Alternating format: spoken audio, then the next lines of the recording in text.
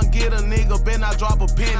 Wide body casting up on route, you look like Rennie. Finna go shoot to LA and see my new hoe, she play tennis. I been spinning. Good morning, good afternoon, good evening. Welcome to another episode of the Shoot Your Shot podcast. I am your host, C. Diddy, a.k.a. Kyrie Curving, a.k.a. Diddy Hendrix, a.k.a. Diddy Quarantino, a.k.a. Playoff Diddy, a.k.a. Diddy Toretto, ain't nothing stronger than family, a.k.a. the one true king of the South, a.k.a. Playlist Poppy, a.k.a. Summertime Shorty, a.k.a. I am the universal nigga. I went to a church kickball game, a spades tournament, and a cookout, all within 24 hours of each other. I am a universal nigga. Feel me? So I am the jack of all trades. So you pretty much collected like the nigga Thanos ring. I beat a nigga ass on the spades table, ref the kickball game. Mm-hmm. Hung out with church folk and family members, and ate some damn good ribs. Listen, I am Thanos. And you went to Orange Soda and the white party. And went Orange Soda and went to a white party and didn't get a stain on me. Nigga, I am Thanos. Unlike Uzi Vert, who was breakdancing. Never mind. we gonna get through the intro. Don't you hate when the person of your dream turned out to be corny? Baby, what? we gonna touch on that. Let's get to the intro. Wait, baby, we gonna get, because your girl has been on a run, okay? So, do you want to introduce yourself, girl who's been on a run? I would love to. Hey, y'all. It's your girl, Allie Nicole, a.k.a. your favorite little shit talker, a.k.a. that bald-headed badass, a.k.a. my employer may be listening. Don't do that. A.k.a. Miss Champagne Mommy, a.k.a. I just got a new job, a.k.a. the girl with no walls, jaws, or balls, a.k.a. that little baby who gonna have to watch her mouth. You can't say, I'm going to have to watch my mouth after you say you're a girl with no walls, jaws, or balls. Because, baby, I say that because I'm a punk. A whole bitch. Nutted up. Sure did. Now, here's the thing, okay? Before we start chopping the stable about our weekend and, like, the shit, because clearly we both had a time in the past 72 hours. Well, yeah, past 72 hours. But here's the thing. I am coming to the realization that so today, I know I make this announcement like once every 4 months, but your girl got a new job.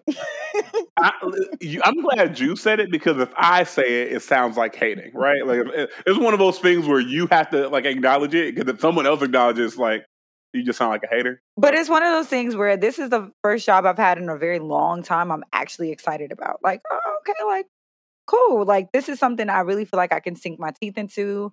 I feel like I'm walking into a very healthy but like challenging, good, motivating environment. As the communication has been transparent. Everybody. How transparent, friend?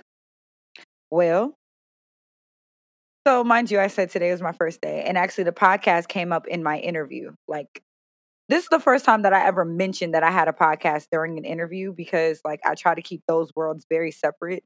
But I realized that I'm not showing up as my authentic self, like, when I do that. So I'm trying to learn how to toe the line, right? Because there's obviously a huge line here, right? The line is not small. There's not a thin line. It's here. bold as hell. Bold as hell. And it would behoove me to figure out how to walk it, because, this is not something, this is a very much so a transferable skill. And for me, it's about being honest in yourself, but also appropriate, right? Right. So my new employer actually listened to the episode. I was informed that he listened to the latest episode this morning.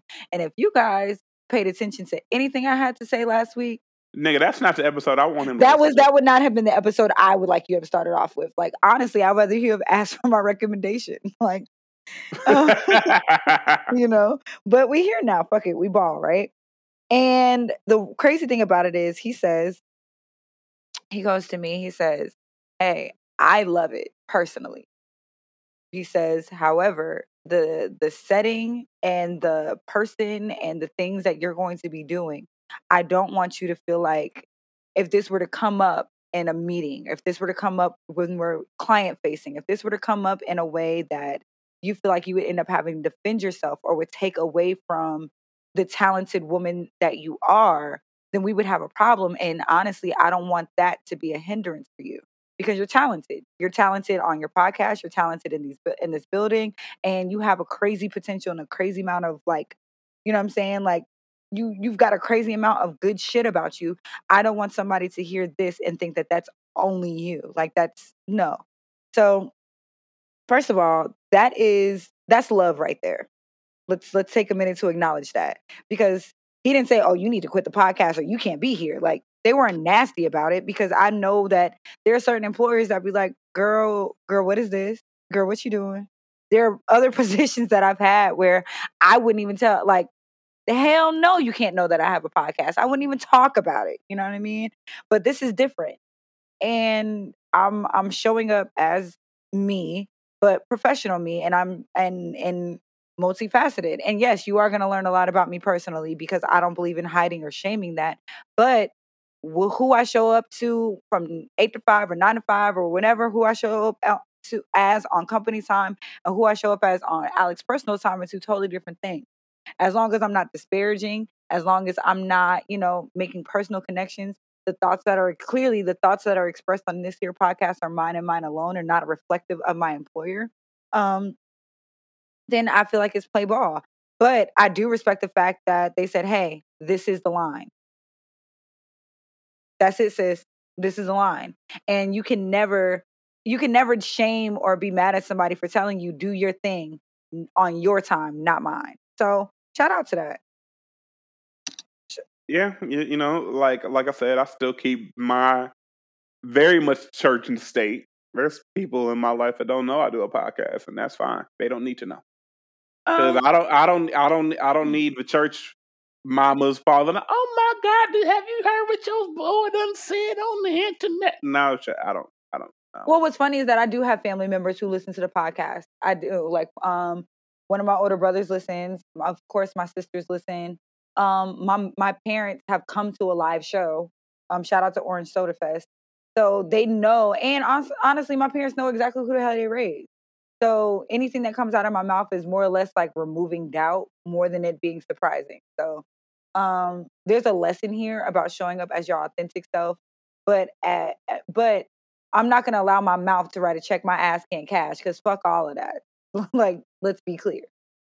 Um, so yeah, but more about this opportunity. It is crazy, and I'm going to just say that right there.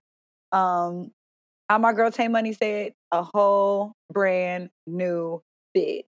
Busted. I am so excited about this opportunity. Like, I am geeked about it actually. And the person I answered to directly, him and I went to lunch and got, just first day lunch. Hey, welcome to the team. Here's me. Here's who I am. These are my expectations and getting to know each other a little bit. That's gonna be my motherfucking partner in crime. Like if he's Batman, I'm definitely Robin. And I'm looking forward to like building a dynamic team and with people who are ready to go get it. So I'm geeked. It feels good to be on the ground up, running things and people who see like, bro, we got some shit on our hands here. So I'm excited. God is good all the time. And all the time, God is good. won't he do it? Some of the nice. Yeah. I had a blast this weekend on some real low key shit. Like on some real like, oh, I'm not gonna do too much. Like I actually kicked it a little bit this weekend. King Kiddo was here. So he spent the weekend with me. He was in and out though. Like we went to a birthday party. We both went my man's is booked and busy. busy. Okay. So he went to a birthday party. I went to a birthday party. I ran into a lot of people I haven't seen in a while. We watched fireworks from my balcony. Like we had a blast. I took him to hot ass Kings Island yesterday. Let me tell you something. First of all, I don't know how many times I have to say this. I do not like other people's kids. I like my kids. I like my nieces, my nephews, my godkids, my son, his brothers. You know what I mean? Like, I like family. I even like my stepchild still. Like, I like kids that I have influence over. I am not the parent or the person that's going to be like, oh, yeah, drop your baby off. It's fine. Hell no. I don't like kids like that. I am very much so an adult. And I don't start, and if your kid is not at least my son's age and maybe a year below that, maybe, I don't have it to do. I like the fact that kiddo is independent. I don't, bro, like, no. Our idea of spending time together is me leaving my room door open and yelling at each other from across the living room. Like, that works for us. That works out great. And then when he wants to be up underneath me, we watch a movie, he crawls up, kisses all over me. Like, we spend mommy son time, we do our bonding thing. But we are both very interdependent, like very independent people. So but no. I say that to say this. I wanted to have kiddo's friends surprise him at Kings Island because he didn't know that we were going. So I hit up a couple parents and I was just like, hey, we're going to go to the water park at Kings Island, Soak City for a little bit. You're more than welcome to join me up there, right? Do you know that these parents expected me to not only come get their babies, pay for their babies, watch and possibly discipline their babies, and drop their asses off? Okay, I'll say this. Who the fuck do I look like? You look like the nigga. You look like the mama had planned a surprise party for the kid. So I said, this. Meet me there. As in you, with parental supervision, bring your ass up here too. I am not that person. Unless I volunteer for that kind of shit, I assume the answer is no with me when it comes to watching your kids. No. Okay. So let me play the opposite role, right? You hit me up saying, "Hey, I want to surprise my kid at Kings Island with his friends. You come up here." And so now, in order to not be a dick to the kid, if I got to now pay for Kings Island where I wasn't planning on going. Hear me out. Communicate that and be like, hey, sis, listen, I really don't have it in me to be walking around all like that. That wasn't a part of my agenda for the day. I don't mind him, a little Timmy, Billy, Joel coming, but you know what I'm saying? Do you mind? These parents assumed I was going to do it. So it ended up just being me and kiddo at Kings Island because the answer was no, you shouldn't have assumed. I said, meet me there. Okay. I just, you know what I'm saying? That's the only thing I was like, if I wasn't, if I wasn't planning on having the Kings Island day, I would, you know what I mean? So that's your plan. I wasn't planning on doing that. So like, yeah, like, that's all you, sis? Like, you know what I mean? Like, that's what would have been me. I was like, yeah, that's all you. Ain't me. Mm-hmm. So yeah. Oh yeah, and shout out to everybody who offered to buy me lunch today and was like, we got to celebrate. I'm taking you to dinner. We're grabbing a drink. I'll be honest with you. For the next 30 days, my black ass has to stay in the house. Like, because of job and school, I'm almost at the end of my summer semester. I really need, I need the next 30 days for complete focus. There are so many things in my life that are demanding of me, and I just need a hard reset. And I think I'm kind of preaching, the call is definitely coming from inside the house. But don't invite me nowhere. And because you're gonna say yes. I'm gonna say yes. And I really need to just sit. If you care about me, let me sit in the house. If I hit you up about plans, ask me, is your work for the week done? Is your schoolwork for the week done? And where you at with some of the goals that you said that you wanted to hit? You know what I'm saying? Be an accountability buddy, okay? I'm just gonna ignore you. I'm just gonna be like, mm-hmm. I'm just like, nah, nope. All right, so you want to get? I guess I got to say how my weekend went, right? I mean, if you don't want to, you don't have to. Because it's been so long. I'm still new to this. So this weekend, happy 15 days after Juneteenth weekend. Happy Get a Plate weekend. Happy Get a Plate weekend. Although y'all niggas was fake as fuck on yesterday. Nigga, I asked who had a plate. I had liquor ready and available, and ain't no one have a plate for me. Fuck all you niggas. Anyway. I didn't get any barbecue this weekend. None. I ain't get enough. Like I got probably like a couple ribs and a wing, but also because where I was going to, I didn't know them niggas, so I don't trust everybody's side. Like I don't trust. You know what I'm saying? This was like a mixed bag family. Mm-hmm. I don't trust everybody potato salad. I don't trust everybody mac and cheese. I don't trust everybody baked beans because I need to know you niggas know how to make it first.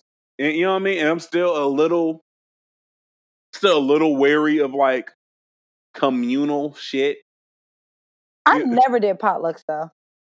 But it's not even potluck style, but you know what I'm saying? Like it's a big cookout, so everybody kind of in the same, you know what I mean? So I was still had a little anxiety on that. But anyway, so I was in Columbus/Dayton this weekend. Mm-hmm. So, and I did I did the Nigga Olympics. All right, we're gonna talk about the Olympics too. I did the Nigga Olympics this weekend. So, first things first, shout out to Burn, Malcolm, Will, Marlon, the entire Burns and Friends conglomerate, LLC and whatnot. Hey y'all. They brought back orange soda. So orange soda, it's been over a year, obviously, since they had it. Partly, mostly due to COVID, but also they felt they needed to take some time off to really reevaluate how they wanted to move as an organization. You know what I mean? Last summer, with all of the things that came out, you know what I'm saying, on social media, as far as just some of the rape culture and incidents in Columbus and around Ohio, that was something that they took seriously, and they wanted to make sure that they weren't enabling those people to continue to harm innocent people. You know what I mean? So they did that. They took and what they ended up doing was reevaluating some of the things, adding some things. Like they're not publicizing it, but they have something called a creep list, where if have been stated that you are a weirdo, that you're handsy, you're any of those things, right? That you're a creep, you can't come. And they're not publicizing it because it's not meant to be it's not meant to be a spectacle, right? It's not to be like, ooh, let me see who's on the list. It's more so it's like they're trying to actively and proactively protect their paying customer base from the people who have been known to violate that trust. And if you buy a ticket, it gets refunded. If you try to show up at the door, you'll be politely asked to leave. And they have people in there, but if they see motherfuckers acting weird, politely ask them to get the fuck on. So I fuck with that. And I fuck with that because a lot of people try to make a mockery out of like, oh, these niggas is the pussy police. Oh, these niggas, like, and I'm gonna be honest with you. Some of the jokes I saw, okay, the jokes are jokes. Niggas gonna, like, that's what we do. Niggas are gonna fucking crack jokes through the goddamn apocalypse. That's just what we do. But the part about it is at least they are doing something. At least, like, you can't ask people to be accountable and hold them accountable for wanting and creating a safe environment and then mock every single last thing that we do. I really actually have a problem with that. It's a damned if you do, damned if you don't. But I have a problem. If they let it go wild and didn't do shit, niggas be like, it's not a safe space, don't go there. But I have a problem with the fact that, like, I don't like people who have complaints and no solution. I really don't like that. There we go. I really don't like that. And so, that is a lot of social media. A lot of niggas cannot say that. You can't say, and I understand and that's why there are certain. I know. All right, I'm gonna just say this. There are a lot of topics on Twitter that I absolutely have the range to keep up with. Let me be clear. Like, I use my Twitter platform is honestly to get these motherfucking jokes off, and it's sometimes when I so choose, popping the fuck off, right? But if I wanted to talk about politics, I can run circles. If I wanted to talk about more than just my dating life and how some of y'all got me fucked up, I absolutely could. But let me be clear. sometimes Twitter is absolutely the platform where a lot of y'all, you only use Twitter for it to be an echo chamber of like-minded thoughts and opinions. Y'all are not used to being disagreed with and not taking it as disrespect. And Twitter's just really not the platform for a lot of the range of conversations that y'all niggas really think you have the capacity to handle. You don't. And it's okay if you don't. But what you fail to realize is that when you put it out there, you put it out there for public consumption. So I don't have a problem telling you that, Jabria, you're not smart. It's one of those things where it's like, and as far as like, social media, especially Twitter, has a character limit. Things that have character limits are not the place for nuance.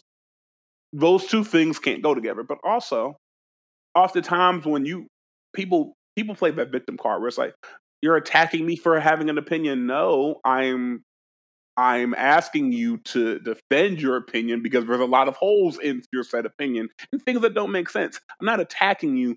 I'm having a conversation and or debating with you and using logic while you don't have any. That's not the same thing, right? Like attacking someone over opinion will be like me in your mentions because you say that like chocolate's disgusting, right?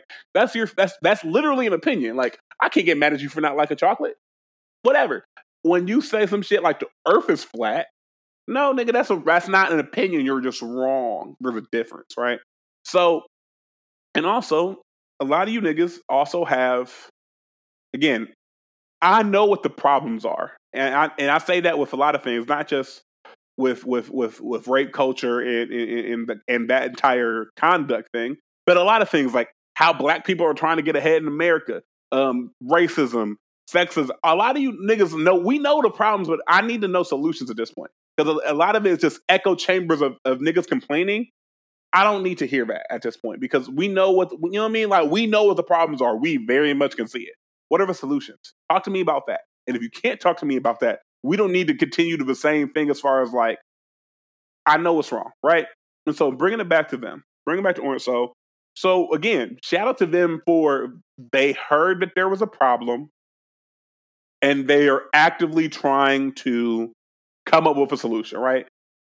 It may not be the solution everyone feels like is appropriate, but I'd rather you do something and rather than do nothing when you know you need to do something. Does that make sense? Yeah. The other part about it is I thought about it.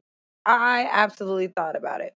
I said, now, Alex, and because I'm absolutely a shit starter, how would this get along in Cincinnati? How would this theory come down 71 and how would this theory come down 71 and be applied at some of our local spots? The problem here, ladies and gentlemen, is that when it comes to being accountable for how creepy some of these Cincinnati ass niggas are, it means that you would have to answer the call that comes from inside the house. And I'm not trying to be deliberately antagonizing, but as somebody who also knows what it feels like to have men speak on you and what comes out of their mouth not be true and violate you and what it feels like to be inappropriately handled in whatever direction that is just like, dog, there's way too many of y'all that are getting away with murder simply because the culture between Cincinnati and Columbus is just different. It's just different. And I fear the day that kind of, you know what, actually, I don't even fear the day. I really can't wait for the bitches in this city to get fed up and get tired. But I hate the fact that we live in a city that the moment that you tell a popular person or somebody who thinks they got enough clout or money or they can make the party rock or whatever the case may be, like, I hate the fact that outweighs right or wrong here sometimes because I've seen it happen. And it's like, bro, y'all want women to come to your parties and functions and you don't make it safe for them to be in there. And then when they tell you that something is wrong, you shame her about it. Like, bro, I don't want to always come outside and feel like I got to have my guards on 10. Like, that gets exhausting. Like, for real, as a woman, like 9 times out of 10, if I choose to sit in the house, it's honestly because I don't want to have to always be like head on a swivel. Sometimes I just want to have a good time. And motherfuckers will make that difficult for you because your good time's not their good time and they don't know how to leave your ass alone. I don't want to get hit on every time I walk outside the house. Getting hit on makes me very uncomfortable. It does, because the intentions behind it are never innocent. I can honestly, on one hand, of the couple of times that men approach me, there's only a handful that are actually like appropriate or of substance, or something that's just like, I can respect that. 9 times out of 10, the men that I entertain, especially nowadays, like we've already had like exchanged social media, or we've already been semi-familiar with each other. It's very rare that I'll meet like a quote unquote stranger man. His approach is correct and I take it further. 9 times out of 10, I'll be ignoring the fuck out of y'all. Simply because your approach with me is always wrong. Always. It's either derogatory, or you're talking about me from underneath my clothes, or you're being way too sexually aggressive. It's a lot to take in. And I understand that the environment and the time and the place and liquor's flowing, so motherfuckers are a lot more loose out the mouth than they probably should be. And I know that I know exactly who I am. I know exactly what I put out into the world. So some people feel like you can try me in that manner. You can't. But like, it gets exhausting to always feel like, as a woman, I saw this actually on Twitter. Shout out to Bandis. But she said, I would love to be feminine and soft, but I have to spend too much time protecting myself. And you can't have both. You can't ask me to be my sensitive and soft feminine self and not provide an environment that makes me feel safe enough to let that wall down. Because that's all it is. I am dating a man right now who does that for me. It's wonderful. It is absolutely wonderful. It's beautiful, actually. I enjoy the fact that I can talk to him about anything underneath the sun, and he taps in with me, and my girlfriends like him, and like my beloved enjoys him a lot. So I still don't like the nigga, and I don't know him, so that's fine. You know what? Stop. Which is why y'all will never meet none of my new boyfriends. That's fine. That is perfectly okay. Probably not. Y'all. When I tell you that is perfectly fine. No, I'm okay with y'all not meeting my boyfriends at this point, and it's not even because of y'all. It's honestly my fault. Like, I did this, right? So, and because I had y'all sitting up underneath some losers. Now, I didn't know they were losers at the time, but they definitely some fucking lames. So that's all. Never mind. Please don't. I stopped myself. I don't need a 30-minute rant about Snapchat cookies, Calvin. I stopped myself. All I'm saying is that sometimes you did know they were losers. You just hope they changed. No, sometimes I was just like, damn, is this a red flag or Six Flags? Like, I don't. Motherfucker want to go to Carnival so goddamn bad. Like, bro, I want, like, Alex, if you want to go to Astro World, just say that. But just like, only place that nigga took you was for granted. Like, that one hurt. That one hurt. Woo, ooh, Calvin, ooh, you hit me right in the chest with that one. Next topic, bro. So, what we learned? Stop playing with me. Anyway, so speaking of stop playing me. Anyway, the only place that man took you was for granted. Hey, bro, fuck you. Hey, bro, fuck you. But did I lie? Leave me alone, Calvin. Anyway, so shout out to them. I mean, they had a very, orange soda. Shout out to them niggas, but they don't believe in having parties that have ventilation. you go in there, it's house party season. Expect to sweat. Expect to, expect to need a shower. At this point, I don't even go to orange soda in heels anymore. And you could tell, you could kind of tell who this may be their first or second orange sodas versus who veterans because of how they show up. You see the shorties in like nice dresses, and you're like, ooh baby, this is, you new here, huh? It's okay. And heels, like, you're gonna regret them heels by like 40 minutes in. And you know what? As a high heel wearing ass bitch, for me to be like, all right, I'm gonna leave the sneakers at home. This is a porty. Okay? And to be honest with you, it made me feel ridiculous for wearing heels the time that I did, the couple times that I did, because I was like, oh, this is hella unnecessary. But hella unnecessary. And it's not even like I was doing it to impress y'all, because y'all know how I dress. I get dressed for me. But like on some cool shit, I was just like, oh yeah, nah, I'm not doing that. I'm not. You know what I mean? And so there is such a thing as being overdressed, right? And like unnecessarily overdressed. But back to the thing, you know what I'm saying? So shout out to them, you know what I'm saying? There was a DJ conversation that I'm not qualified to have because I'm not a DJ. I would love for one of our DJ friends who listen to this podcast to come on so we could talk about it with them, because that is something that I feel like we need a guest for. But you know what? We can absolutely stick a pin in the DJ conversation. You know what I'm saying? The only thing I am going to say is this. Condado Tacos is not slap enough for y'all to have a DJ. Nigga, like, it's not necessary at all for Condados to have a DJ. Matter of fact, what restaurant if they had a DJ, you'd be like, I understand it. What restaurant would you be like, I can see y'all niggas need a DJ? Our Pizza. Shout out to Marlon. Shout out to Marlon. You understand the assignment, Marlon? We didn't give you your marching orders, Marlon. Baby, I will keep bullying you into this, okay? Like, listen. It's funny because like when that news hit, I just added Marlon. I was like, you understand the assignment? And like 10 niggas retweeted, was like, so what you about to do? But shout out to Marlon. Shout out to, you know what I'm saying? Shout out to all of that. So it was a super hot, but it was a good time. Good, clean, wholesome fun. Shout out to the DJ. Shout out to Burn. Shout out to Don't Fret. Shout out to Trey and Double O. You know what I'm saying? The DJs held it down. And so then Saturday comes and I go to the white party. You know what I'm saying? One of the plans is like, I'm already going to be up here for Orange Soda. Let's just make a weekend out of it. I go to the white party and we had a good time. And so Beloved was also in Columbus, and we didn't plan on us being in Columbus at the same time until like we talked about our plans for the weekend. So we was like, oh, you'll be in Columbus too. So tell me, and shout out to Beloved, I'm gonna tell you how I handle this situation, and you tell me if I handle this correctly. I'm listening.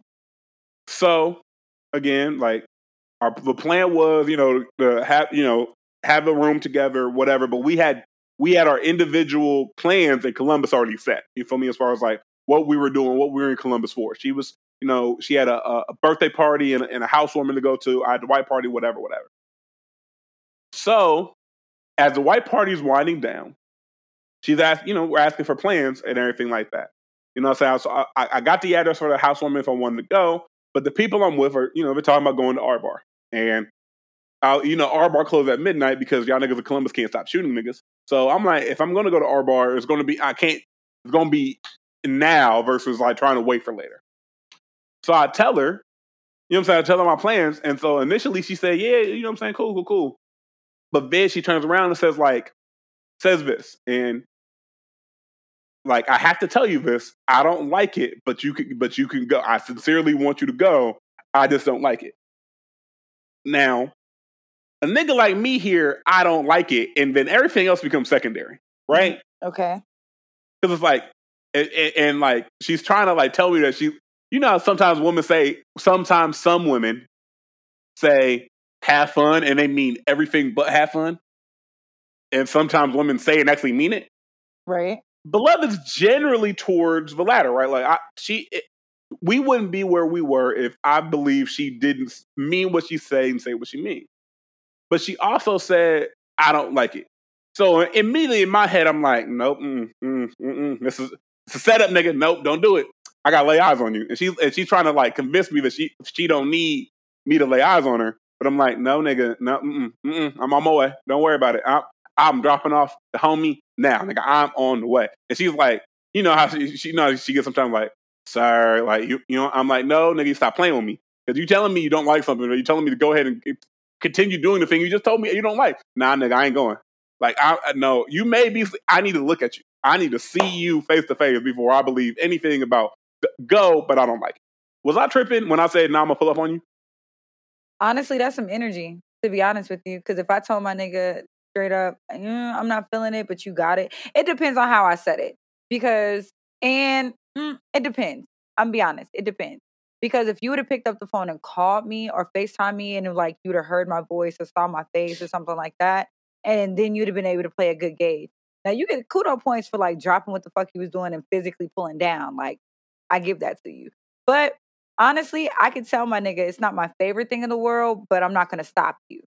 I'm not trying to put you between a rock and a hard place, but at the same time, this is where my head. This was all right. So when I do shit like that, this is where I'm getting at. It's a choose your own adventure book, which means that this is what my preference is, but I honestly don't care, right? If I tell my guy, hey, this is how I imagine the rest of our evening going. If I tell you I don't care, I'm saying do what you want to do, but consider me in that action, if that makes sense. Like, I'm not telling you not to go. Absolutely, go have a ball, go catch up with your niggas. We are allowed to have our different and separate lives.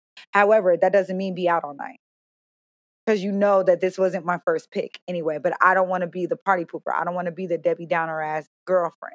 You know what I'm saying? And me, obviously, personally knowing, you know what I'm saying, Beloved and her being one of my good friends, I know that she operates with the same principles. Hey, my nigga, I'm not going to stop you from having a good time. No, this isn't necessarily how I saw our evening going, but enjoy yourself, but bring your ass home. That's how I would have taken that, because that's pretty much how I would have meant it. Also, because it was like, so as a man, you gotta understand, right? Like, we talk a lot about all the things that niggas do that get on your nerves. But you also understand, I come from an era of where that seemed like a trap, bro. It seemed like an absolute trap, and I wasn't going. So I'm like, and I called her when I dropped homie off. I was like, I'm on the way, like, because I'm like, yeah, because like you need to see me, and I need to see you. You need to feel me, and I need to feel you before I can feel comfortable doing anything else I'm going to do that night. Because the worst thing in my head was if I take you at face value and go, and then I come back and now we're dealing with some, a different level of energy than what we would have been like if I pulled up on you first. You feel what I'm saying? Like, my whole thing was like, I'd rather pull up on you now, check your temperature. Maybe you just wanted me to see, some of the people that you had the housewarming with, and then it maybe had, you know what I'm saying? Everything in Columbus is 20 minutes away from everything else in Columbus, right? So it's not like I'm going super out my way here, but it's like, nah, let me check in on you. Like, let me check in. Let me tap in. So we did that. Had a housewarming. Tell me about the time you played spades with a trash ass spades partner. Oh, I don't. So, tag me in. So I'm here. I'm still in my all white, which I'm so self conscious on getting a stain on. I'm in my all white, and I see niggas talking shit on the space table. Mind you, I don't know these niggas, so I'm immediately not trying to play for real, because I don't know these niggas. I play spades with the niggas I know, because I need to be able to know what type of bullshit you about to do. I mean, yes. But, nigga, it felt like real alpha energy where niggas just wanted, the new nigga was like, let's see what he got. So they basically, like, not forced because I'm a grown man, but like, offer the space table to me in a way I'm like, if I don't sit on this table, that they gonna fix the type of way. And I can't, you know what I'm saying? I can't embarrass Beloved by running away from smoke. Cool. So I'm on the space table, and it's bad when you get a text message beforehand talking about like, he's a trash partner, I need you to play smart. Literally beforehand, he's like, and I'm like, we play one hand. I'm like, oh, you know the basics, but you do not know how to play. So here's the thing. And I know we got it. All right. The devil don't need no advocacy because he a grown-ass man, but hear me out, okay?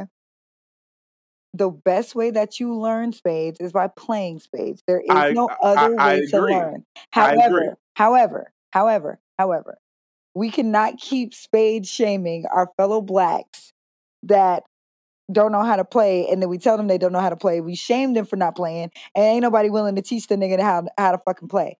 Because I'm gonna be honest with you, I didn't start out, listen, I learned how to play from my grandmother and my mother. They were cutting my ass out the gate. They didn't care. My first bullies I shared blood with. They didn't give a fuck about none of that soft ass shit I try to be on. None of it. So I counter your counter, madam.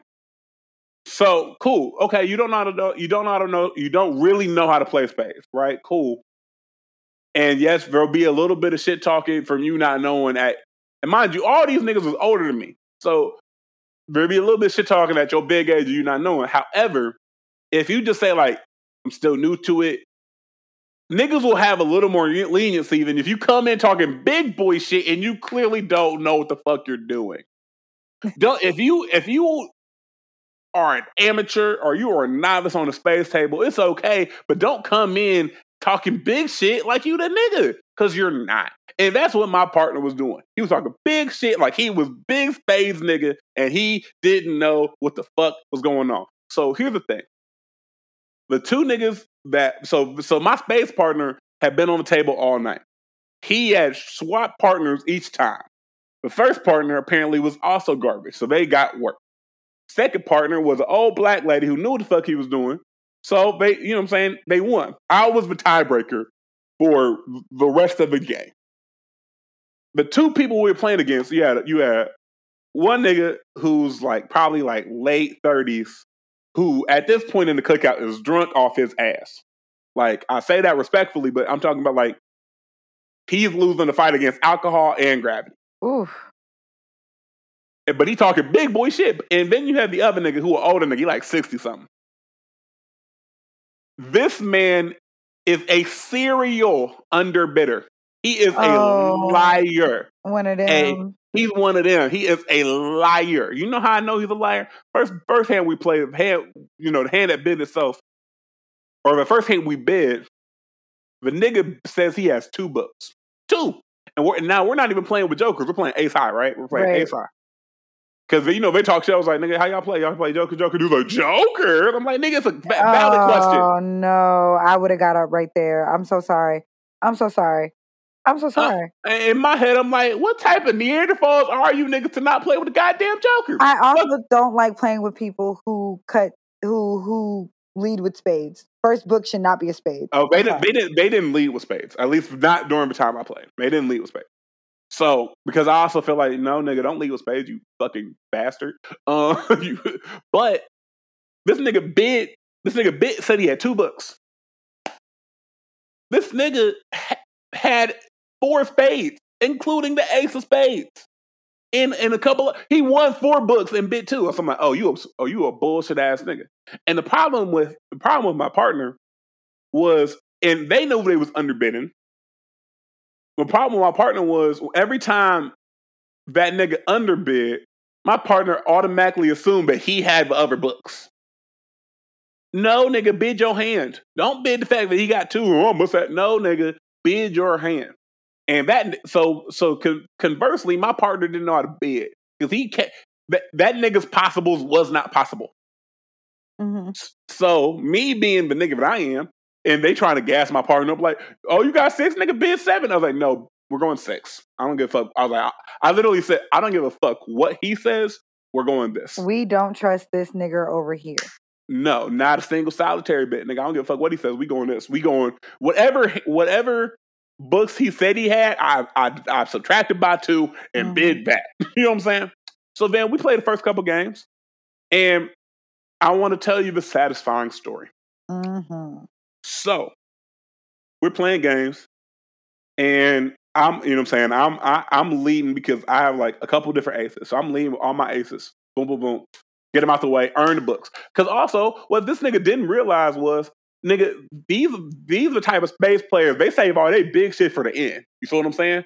So they try to sandbag you and let you get whatever little early shit you think you about to get, and then cut your bigger shit at the end with like bow, bow, bow, bow, bow.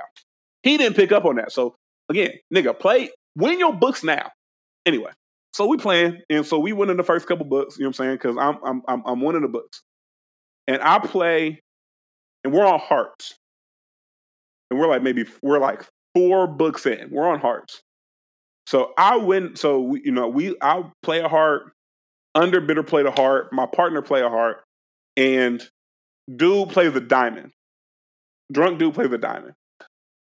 When I tell you me and the underbidder immediately locked eyes, and he knew that I knew that he fucked up.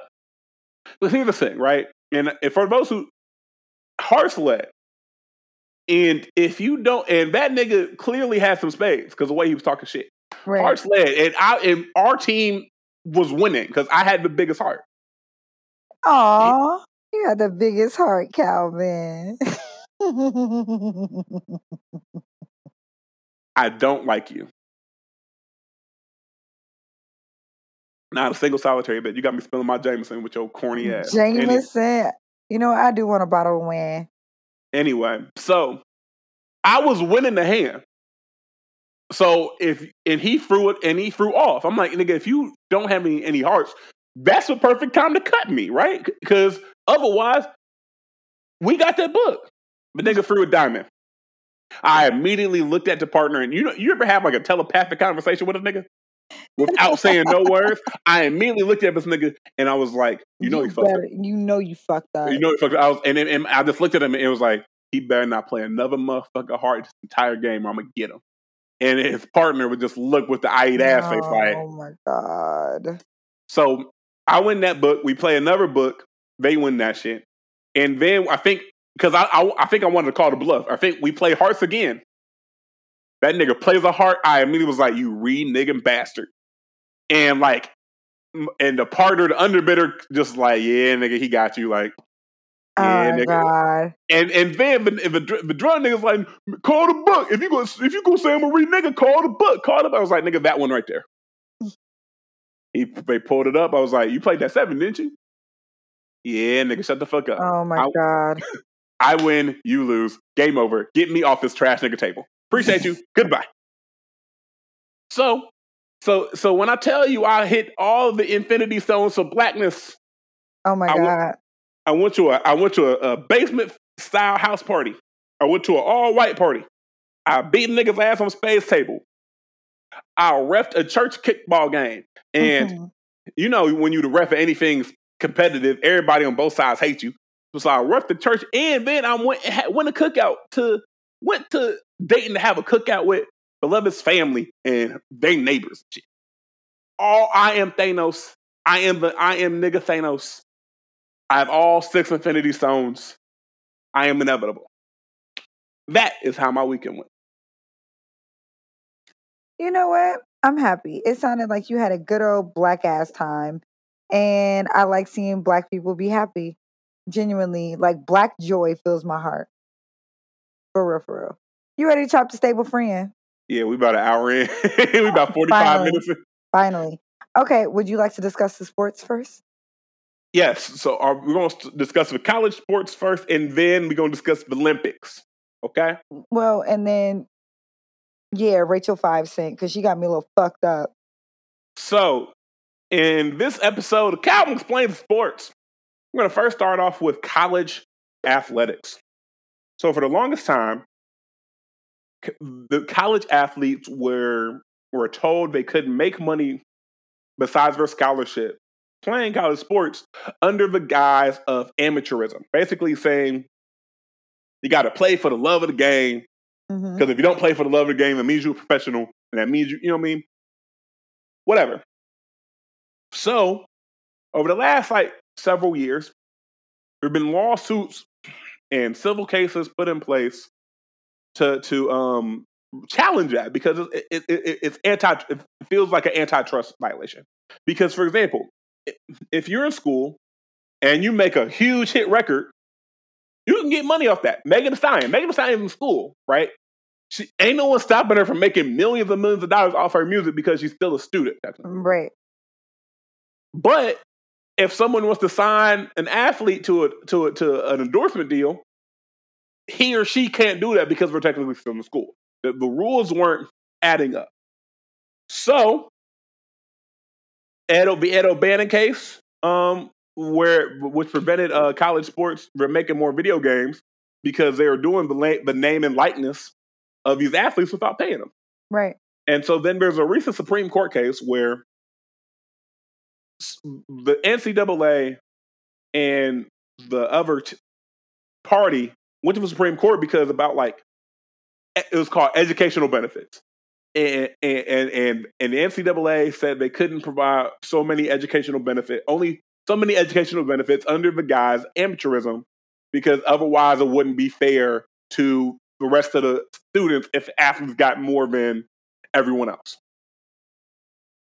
You know how divided our country is. Right. You know how divided our Supreme Court is.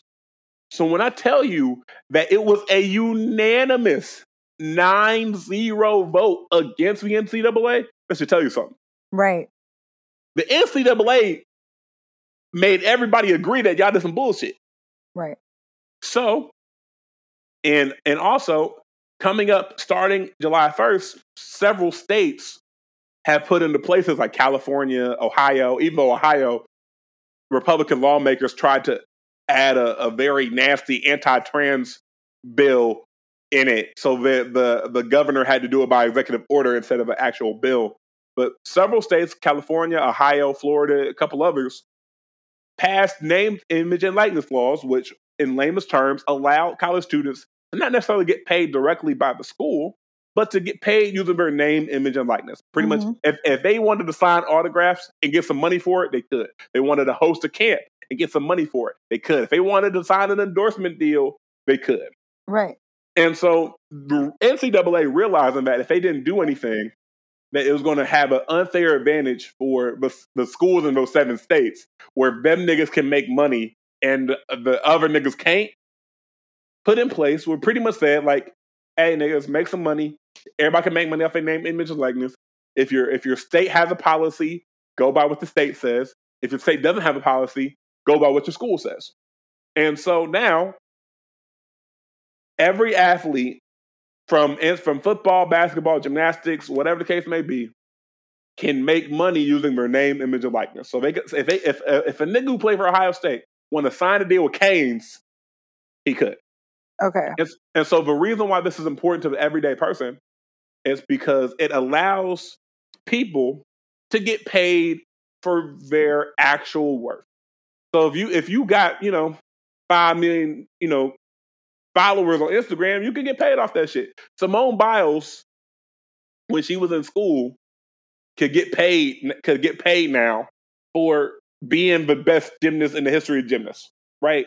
Or someone like Reggie Bush or the Fab Five, who got their stuff taken away because they accepted impermissible benefits, wouldn't necessarily be against the rules now because they'd be paying them for their name, image, and likeness. So it really allows a system that has made billions of dollars exploiting black and brown people, young black and brown people, without paying them. It allows the workers to get some of that money back. It's kind of like, instead of paying doctors, we tell them that they have to do surgery for the love of surgery. You know what I'm saying? Shit don't make no sense. I agree. I think that especially when you have college students who are literally starving. And when you think about a student athlete's schedule, when you think about how demanding that is, think about your average college student, like just me going, like a college student going to UC, and how fucking broke college students actually are. And how much, when it comes to assistance and even government help, if they were to say, hey, I'm a college student, I need some assistance going to college, a lot of college students don't even qualify for public welfare. So when they say broke college students, they mean that shit. So the fact that they could be making these colleges billions of dollars with their athletic programs and be starving is ridiculous. Let these students do what the fuck they have to do, because they cannot go get a traditional job. They cannot have a work study. They don't have time for it. So exactly, and I think people like Shabazz Napier admitted while he was on stage after winning the national championship that he would go to sleep hungry some nights because he couldn't afford to eat. Because by the time he was done with, because you gotta understand, like, for those who understand, like, those students, they have to have like a certain amount of credit hours in order to stay eligible. Have to have a certain grade point average in order to stay eligible. Then they also have like 20 practice hours a week, film study, training sessions, treatment sessions, all that shit. He was like, by the time I did all that, all the cafeterias were closed, and I didn't have no money to go somewhere to get some food. So I just ate sleep. And so now those type of students, especially someone like Shabazz Napier was like a star in college, Right. where they can bring in enough money to feed themselves and help their family. That is important. And it really helps really bridge that gap and helps give those people, something for the amount of time that we're paying them for. You know what I'm saying? So I'm here for that 100%. And I think everyone who follows sports or even follows, the Olympics or anything college sports related should be happy for. Second thing on Calvin Explains the Sports, and we'll go to the Rachel Nichols thing because I feel like you have a lot more to say about the Sha'Carri Richardson thing. So Rachel Nichols, white woman extraordinaire, is a sideline reporter and host for ESPN's NBA coverage. Right. Maria Taylor is also a sideline reporter, host for ESPN. She does football, basketball, and she's fine as hell. Black woman. So remember, fine as a motherfucker. Okay. Respectfully, remember the bubble last year? Yes. NBA bubble. So all of the media also had to be kind of sequestered in their rooms and quarantined because they would be interacting with the players. And so they had video feeds set up in these hotel rooms in order for the media personalities to be able to still do their media appearances while in quarantine, right? So apparently, Rachel Nichols didn't know that our video feed was still recording, right? So, like hot mic moments where like you didn't know the mic was still on, so you said something. This was like the pandemic version of that. And in that conversation with a white man who was actually, I think, he was part of LeBron's camp. She's venting, right? She's venting about how she feels like she got pushed out of doing finals coverage in favor of Maria Taylor. So they chose Maria Taylor to be like the host of the NBA Countdown finals coverage, which is a really prestigious position, right? In the company, right?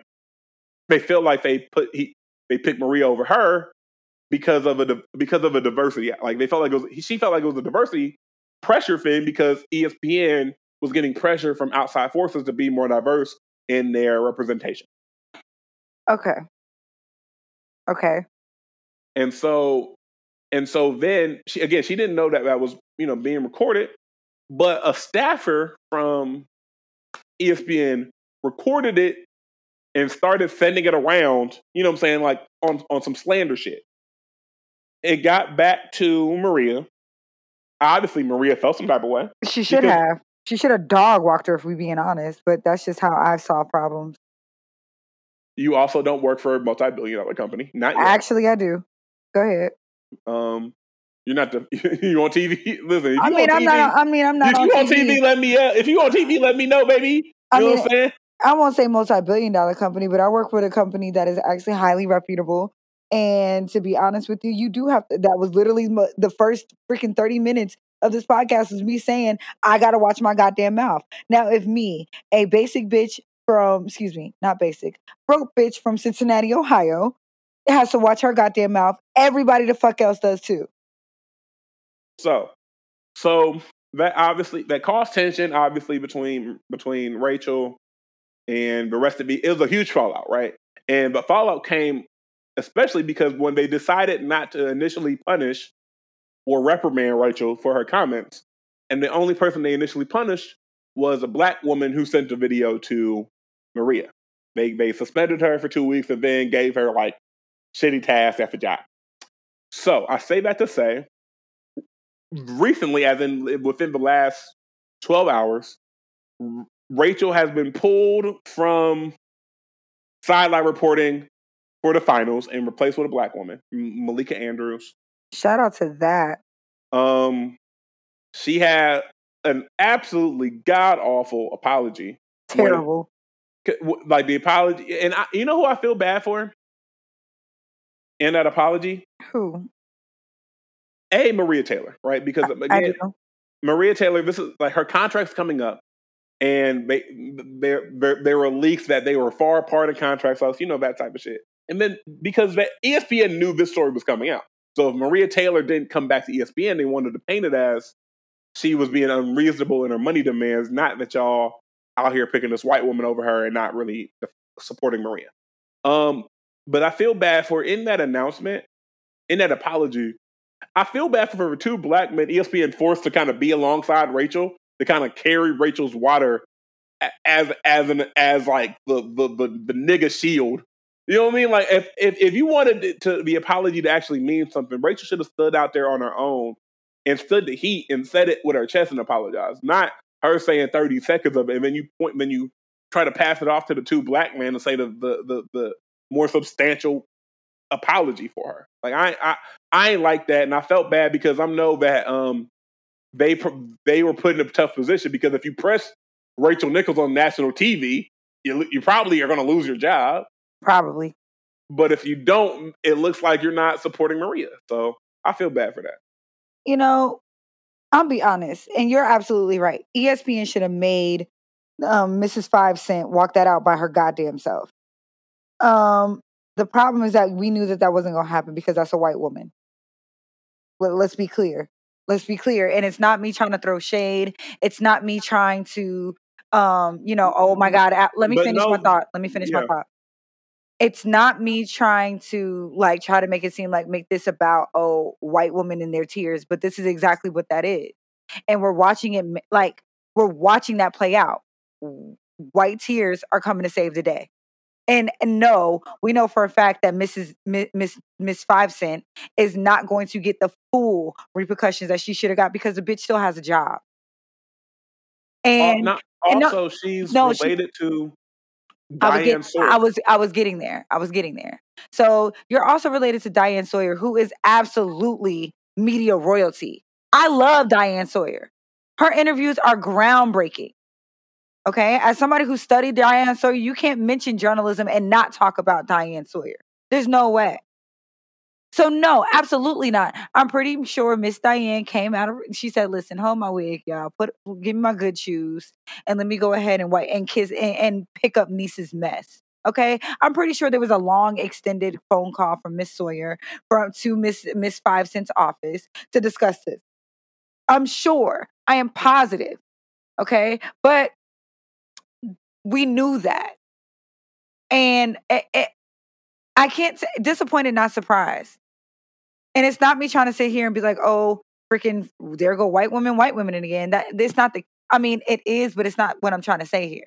It's about the fact that even if there's an ounce or a hint or the resemblance of accountability here, it's not what it should have been, because had the roles been reversed, Shorty would have lost her job, got sued. Let Maria have said this about Miss Nichols. Let that have been the case. You know what I'm saying? This would be a totally different narrative, and we all know that. So I honestly get tired of the consolation prizes when it comes to accountability and showing up for Black people. Couple things, and then we'll move forward. One, it's fucked up that Maria Taylor has become the victim here, because the beef isn't even Rachel versus Maria, it's Rachel versus ESPN. Because ESPN has a culture here that they feel like only one woman could be at the top at a time. And that's not, you know what I'm saying? That's not necessarily fair either, because it shouldn't be like a zero-sum game of only one woman can be at the pinnacle of your coverage at the time. That's the first thing, is like Maria Taylor was minding her goddamn business and got pulled in because of a beef that Rachel has with ESPN. Like, Rachel's beef is not with ESPN. And that's the other part, right? Here we are again, minding our fucking business. Maria was doing her job, minding her business, and looking absolutely stunning while she did it. And here goes this girl. Bro, how do I say this? What pisses me off about it is that okay. I hate that. I'm glad that we're here. I hate how we got here, if that makes sense. Because now, and also it pushes and feeds into the narrative that there can only be one woman sitting on a stage along all these male anchors. There can only be one Black woman. Now we have two. Black women. And no, they're probably outside of Maria welcoming Malika. Aside from that, are they going to share a screen again? Are they going to be able to spar like we see Charles Barkley and old ass Shaquille O'Neal doing on air? No, because the moment that we have two women sitting on stage having opposing thoughts and sharing those opposing thoughts, or having a friendly sparring match, and we're going to turn that into some catty girl shit instead of what it is. People of like minds exchanging wit and being intelligent about it. They don't give women the platform to do that without turning it into fucking Bad Girls Club, as if that's what it's reducive. It's reductive as fuck. Like, we can disagree with each other and not trade insults. But you know what's funny? They never judge men like that. So again, misogyny is going to win every time. Man, anyway, I don't even watch sports. So like, I don't even watch sports. You never fail to remind us, my dear. At all, bro. What season is it? Football? I don't know. It's Olympic season. That's what season it is. And you know what? Perfect fucking segue. Tag me in, Calvin. All right, I'm gonna let you go off, and then I'm gonna actually add the context because I'm gonna let you go off first. Because you're gonna add the sense, I'm gonna have the non. Okay. Sha'Carri Richardson qualified for the Olympics by smoking, literally and figuratively, her competition. Okay. Our niece hit the blunt moments before her race after finding out from media reporters that her mother had died. Okay. She hit a blunt trying to calm her nerves in order to get out there and perform. So all those videos now, without knowing that, right? Because when she qualified, the first video that we saw was our niece collapsing into her grandmother's arm. Now, when you add all the pieces to the puzzle together, that makes we're thinking she's celebrating this huge accomplishment. Yes, but she's also devastated because her mother was not here to watch it. Okay? So she's grieving, she's excited, she's exhausted. Like, imagine the range of emotions that girl is going through. You were lucky that she's not literally having to have her arm strapped to herself because she's lost her goddamn mind. Okay? Couple stops on this fuck you train, okay? Or, you know what, before I get there, Calvin, go ahead and add some context. Okay. So, Sha'Carri Richardson, I gotta make sure I say her name correctly. From Texas. She initially went viral at LSU. She is the fastest woman in the country. Like, I'm not saying that to be hyperbolic. She is. Like, she ran the 100 meters in 10.68 seconds, which was the fastest in the American U.S. qualifying trials. So, and she is a black queer woman with long orange hair and long nails. You know what I'm saying? So, like, she instantly became a fan favorite among black women because black women love a woman who can talk her shit and back it up. Period. So then, maybe a week or so later, it comes out that she failed a drug test. Now, the initial thought is steroids, right? It was like, damn, she was on steroids. Like, that's crazy. Like, a legitimate performance-enhancing drug. It then comes out a little bit later that it is for marijuana, cannabis, and not steroids. But the Olympic drug testing policy is the strongest in the world. Like, it is the most strict, it's the most stringent in the world. And I want to say because, yes, weed is legal in 19 out of 50 U.S. states. Mm-hmm. Weed ain't legal in most of the other countries in America, and most of the other countries in the world. Matter of fact, if they find you a weed in a lot of the countries that will be participating in the Olympics, they treat it like they found you a heroin in America. Like, it's a legitimate. So you remember Future's 56 Nights where Esco was in a Dubai prison for 56 nights? Yes. That's because they found weed on him. Yes. Dubai don't play that shit. You know what I'm saying? Exactly. So add context on why because I saw some people's like, if weed is legal in half the states in America, why is it? Because weed ain't legal everywhere else, baby. And the Olympics is a international doping testing agency. So they find out, you know what I'm saying, she tests positive for weed, and it carries a month-long suspension. So because of the month-long suspension, she would be ineligible to compete in the 100 meters because she would still be technically suspended. Outpouring of support came in. Let Sha'Carri run.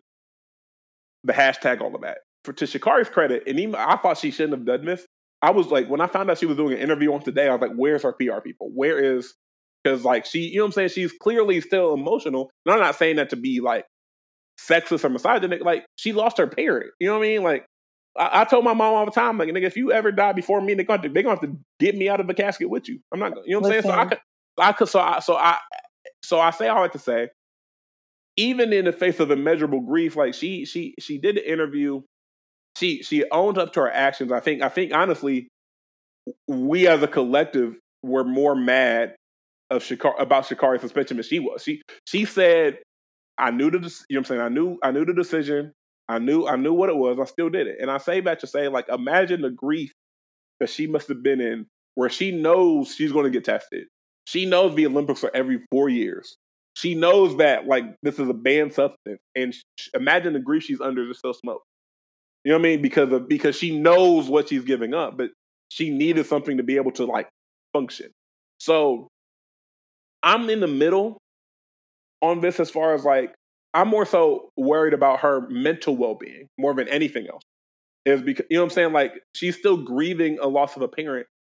And also, she found out through a fucking reporter. Like, she didn't find out, like, a family member didn't call. Like, she was literally doing interviews in the middle of, like. So we're going to let's pause right there. Let's pause right there. There needs to be a bigger discussion about how irresponsible reporters are being about how they're delivering fucking news. And there needs to be a huge, like, I'm not going to lie. There could have been something said about how that reporter tried to psych her out about the fact that, how the fuck would you take it hearing that your mother just died moments before you're about to kick some ass on the court? Like, there should be, I honestly, I don't think it's fair to not factor that part in, especially because that was what triggered her in order to smoke weed in the first place. She just found out her mother died in the most inappropriate way possible. And there are no repercussions for that reporter because of what? I'm sorry. We're finding out that Kobe Bryant's wife found out through TMZ that he died. Not only her husband, but her daughter died through TMZ. There needs to be a huge discussion to talk about how irresponsible these reporters are when in actuality it's a part of their job to be responsible about the way that they deliver information. You are not a gossip blog. Well, TMZ aside, obviously. But these reporters are putting people's lives, like, bro, are you guys not human beings? Are you not thinking about the impact that you're, like, as a journalist, you have a responsibility to understand the impact that your words have on the people you are describing and talking about and the stories that you're telling and the mark that you're making on history. Journalists are historians, and the stories that they tell are solidified to the end of time. The impact. Come on. These people, bro, they don't stand a chance. She's never going to forget that moment for the rest of her life. Ever. Because a reporter decided to treat her like a breaking news instead of a human fucking being. That's bullshit. And to be honest with you, if I was Sha'Carri, lucky I'm not Sha'Carri, okay? Because let me tell you what the fuck I'd have done. I probably would have lost my mind. I know for a fact my reaction would have been irresponsibly irrational. And I'm an Aries. That says a lot. So, but the first stop on the fuck you train is again to these irresponsible ass reporters. That's her mom. That's death. That's permanent. That's sensitive. That's private. And you should not be the first. And you know what type of time she on. You as a sports reporter, you know the mindset that 100% of these athletes are going into right before game time. I ran track. I wasn't good at it, but I ran track. Okay. I ain't saying nothing. You don't say you was out here causing concussion to yourself. You know what I'm saying, bro? That was before I grew titties, Calvin. Give me something. That was way before I grew titties. Okay, but like that was back when sports bras were still your friend. You know what I'm saying? I could get away with that shit. Not today. You know what I'm saying? But like, do a jumping jack. Give yourself CTE. You know, like, what kind of shit is that? So, like, I'm just saying though, like, y'all, like, there has to be something said about that because you knew better. You're not dealing with people who have been in the game umpteen years. You're not dealing with people, these athletes with these $1 billion freaking media companies and specialists. And you, like you said before, who's her publicist? She probably doesn't have one, Calvin, because we're not there yet. She just got here. She hasn't, this isn't her I've arrived moment. She's striving for it. The second part of the fuck you train, I got notes. Now, mind you, I want y'all to know Alex never has notes for this podcast. Ever. That's not true. That's not true. I typically take notes on my phone, but y'all piss me off. Y'all good and piss me off today. So we got it on paper. All right? You niggas who want to sit here and preach about, oh, she knew the rules, as y'all have finesse drug tests, get on my fucking nerves. You niggas who want to sit here and talk about she knew the consequences, as y'all do the most illegal shit I've ever seen, get on my motherfucking nerves. Also, y'all sat here for summers on end, years on end, protesting these racist ass cops and the bullshit systematic ass system, racist systemic system that we live in. We protested. When the rules are unfair, you protest that. Okay? Y'all want to talk about she knew the rules as if she went out here trying to be a martyr. This was not the 1960 Olympics where niggas were holding up their fists in deliberate protest. This was not that. She was going out here trying to be her best. And the one thing y'all niggas could have done was show some fucking compassion. Y'all decided to scream her name and then shit on her the moment that she needed our support. That's fucked up and it's foul. Because I know a couple of y'all that have finesse drug tests and failed. Okay? I know some of y'all who, bro, y'all don't even put your seatbelts on, but you want to talk about follow the rules. Stop it. Some of y'all ain't even got licenses, but you riding around hot than a motherfucker. Talk about you know the rules. I bet you your ass does too. In traffic court copping please like a motherfucker. Don't get me started. And that's the other part about it. The scrutiny, the bigger picture about it is the scrutiny that Black women are facing in sports for just simply showing up and being excellent is absolutely absurd. Serena Williams is the biggest example that comes to mind. Also, we want to talk about Sha'Carri showing up in her wigs and her long nails as if that stopped her from being excellent. It didn't. She showed up as herself and whooped all y'all asses. Shout out to FloJo. Do you know how many times FloJo was drug tested? It was to the point where it was documented that she was undergoing the scrutiny that she was under was absolutely absurd and discriminatory. You can look that up. Okay? You got the U.S. sprinter hurler, Brianna McNeil. 5-year ban for tampering with doping control simply because she missed she was in bed recovering from a procedure. I can add context with that one. I hate to cut you off on the roll. That one, there's more to that than that one. Can I tell you so you can understand the full story? Can I? You can, but I doubt that it's going to change my mind. This one might. I wouldn't bring it up if I didn't feel like it would change your story. I'm listening, Calvin. Like, because I know you. I wouldn't bring it up if I didn't feel like it would change your mind. So, shorty that you mentioned, Brianna, what's her name? Brianna McNeil? Right. So, yes, technically she got the 5-year ban because she missed a drug test because she was recovering from an abortion. What that initial article doesn't tell you is that this wasn't her first time missing a drug test. In fact, she was previously suspended 5 years. That's not her first. She previously was suspended for a year already for missing drug tests. Like, so she was previously suspended for missing drug tests, and B, she had a legitimate reason, but she also changed and doctored the documents that the doctor gave her with like dates and times and shit in order to like match up with the story that she said.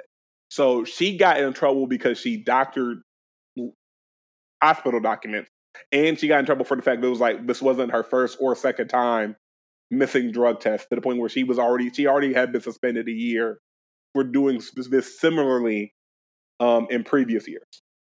So that one, because I'm not gonna lie, when I heard it, I was like, 5 years is harsh, but it doesn't sound. But because of how racist the Olympics is, if we're being real, bro, like if we're being honest about the Olympics, it's racist as a bitch. So it's always been racist as a bitch. Like, come on, you got stories of Jesse Owens running in front of Hitler. Stop it. So when I heard 5 years, I was like, yep, it sounds about white.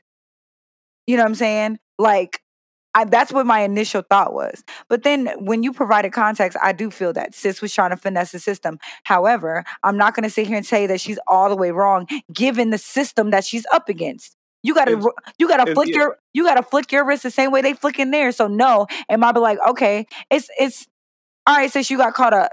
You got caught. You were trying to finesse the system and you got caught. But I'm not going to sit here and say that the system was fair to begin with. I'm not. Let's be clear. The Olympics is absolutely white gatekeeping at its finest. And the moment that Black excellence shows up, of course they have to change the goalpost. Of course they do. Every time Black people show up excellent, the goalpost changes. Every single time. Specifically when it comes to Black women. The rules are never applied the same across the board. So y'all want to sit here and talk about fair and you know the rules, bro. Why y'all, bro, it's no. Of course, y'all want to talk about she knows the rules when it comes to a Black woman. Because had this been Usain Bolt, we'd have been rioting and protesting in the fucking streets. Let's be clear. But at the same time, when Michael Phelps' feet was to the fire for smoking weed, a lot of people wanted to play that comparison game. Michael Phelps absolutely got held accountable for that. They tried to strip him of all his medals. They ended up giving him back because the drug test came out after he had won that shit. Yeah, so I hate, here's what I hate. I hate when people be almost right. You know, does that make sense? Like, I hate when motherfuckers to be like almost there, but then the part that they're not there is so egregious, I can't agree with the rest of it. Because it's like, y'all wanted to, nigga, Michael Phelps, I'm like, hey, y'all realize that, like, when Michael Phelps, it wasn't even a drug test. That it was a picture of him hitting the ball, right? Which is worse, my nigga. Now I got it on tape. You know what I'm saying? There was a picture of him hitting the ball. Niggas treated Michael Phelps like a crackhead for like several months. I'm not gonna lie, bongs do resemble crack pipes. So you know what I'm saying? Niggas treated Michael Phelps like a crackhead for several months. He lost some of his endorsements. You know what I'm saying? He lost some of his endorsements. And you're right, they tried to strip him of his medals he won in Beijing, but he was able to prove, like, no, nigga, I passed the drug test after the race. So whatever I was doing on my own time, I was clean during the race. Suck my dick. So that's why I hate when people, because people was like, when Michael Phelps was smoking weed, y'all didn't give a fuck. No, niggas cared. Like, niggas absolutely gave a fuck. Because Michael Phelps was the story of both Olympics that he performed in. Niggas gave a fuck. But I say this with to Sha'Carri. Like, I'm in the middle, and so my main focus isn't even on her running, because, like, yes, the Olympics only come once every 4 years, but Sha'Carri is lucky enough to just be 21, and so it's very much possible. You know what I'm saying? Knock on wood for good health, and that she can have her moment at a later Olympics. If this was like her last opportunity, I would feel worse for her. Secondly, I'm more worried about her mental health than anything else, right? Because again, she's clearly still grieving. She's still grieving the loss of a parent, which that's a pain that no one can really prepare you for. And you know what I'm saying? Nike didn't drop her. You know what I'm saying? Nike actually, I was just about to say, Nike released a statement that they're standing by her. Like, what's that TikTok like? That's your man? Yeah, that's your man? And I'm going to stand beside him. I'm going to stand beside him. But all right, the last part is for Black people. I'm speaking specifically to Black people. Y'all, we don't criticize our babies in front of company. And I'm not saying that don't hold. If Sha'Carri was being flippant and disrespectful and like, fuck y'all, fuck the media, fuck this, I did what I did, blah, blah, blah. If she was not showing the grace and the accountability that she's showing right now, I would understand that take. But she hasn't said that she wasn't wrong. She said it is what it is. I did what I did. And these are the consequences for it. And that's why sis still has my support. And I'll be honest with you, I don't believe in disciplining people for breaking rules that shouldn't have existed to begin with. Criminalizing anybody for marijuana in 2021 is bullshit. Bullshit. I don't, especially because you've got the same people criticizing the system are also making money off of it. So you're talking out of both sides of your mouth, and I don't respect that at all. The second part about it is this. I don't appreciate the rhetoric that came from the fact that, oh, she got all that hair and all them nails, as if Black women are supposed to not show up, as if us showing up as ourselves, authentically ourselves, is somehow not excellent. Leave Black girls the fuck alone. Just because it's not your taste does not mean it's wrong. And some of y'all need to understand the difference between that. Now, I'll be honest with you. No, that's not how I dress, but that has nothing, that doesn't mean I think it's wrong. Am I necessarily going to walk around in public in a bonnet? No. Am I going to shame somebody else for doing it? No. Just bro, you got to be comfortable in your skin, and what you eat don't make me shit. And what one Black person does not speak for all Black people. However, I'm not going to sit here. I just because I disagree with it doesn't mean I'm not going to defend your right to do it. As long as it's not illegal and it's not going to you're not going to end up in hell or jail doing what the fuck you want to do, and it doesn't rain on my parade. Play ball. Mind y'all motherfucking business. But I'm not. Yeah. My bad. But I do get tired of y'all policing Blackness just because y'all, like, a lot of times, and this is the perfect segue. When I listen to certain Black people talk, especially about how Black women show up in certain ways, y'all sound like conservative white women. Which brings me to Phylicia Rashad. Calvin, would you like to explain? Yes. No, but yes. So, for those who are living under a rock. Wait, real quick. At 1 hour, 25 minutes, we're going to go ahead and add a trigger warning. We are getting ready to talk about rape, sexual assault, abuse, victims. There we go. Right. So, in case you have been living under a rock for the past week and a half, Bill Cosby is free? We said free Britney, and they let this nigga Bill walk. This feels like best we can do is Bill Cosby. So, again, this is another reason. This is another example of why context is important and why two things can be true at the same time.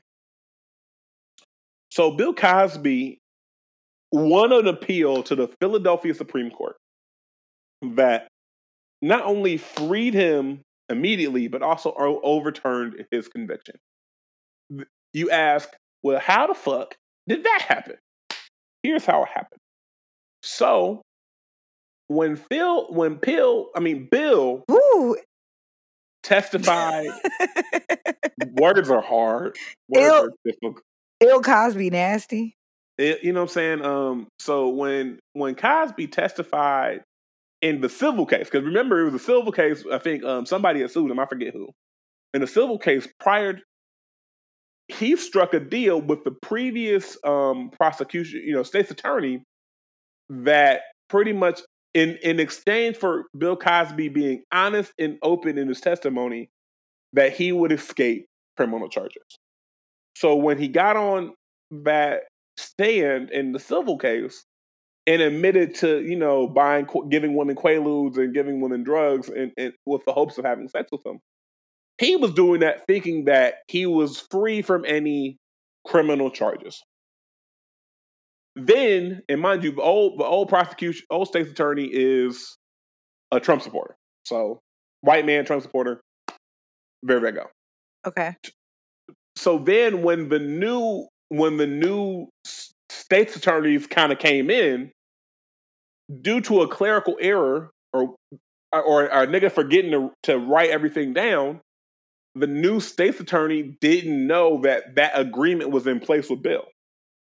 Did not charge him criminally for everything he admitted in the civil case. So when they looked at his testimony and that nigga was caught in 4K admitting to drugging women with the purpose of having sex with them, they was like, we're going to arrest his ass and charge him and convict him off of that testimony.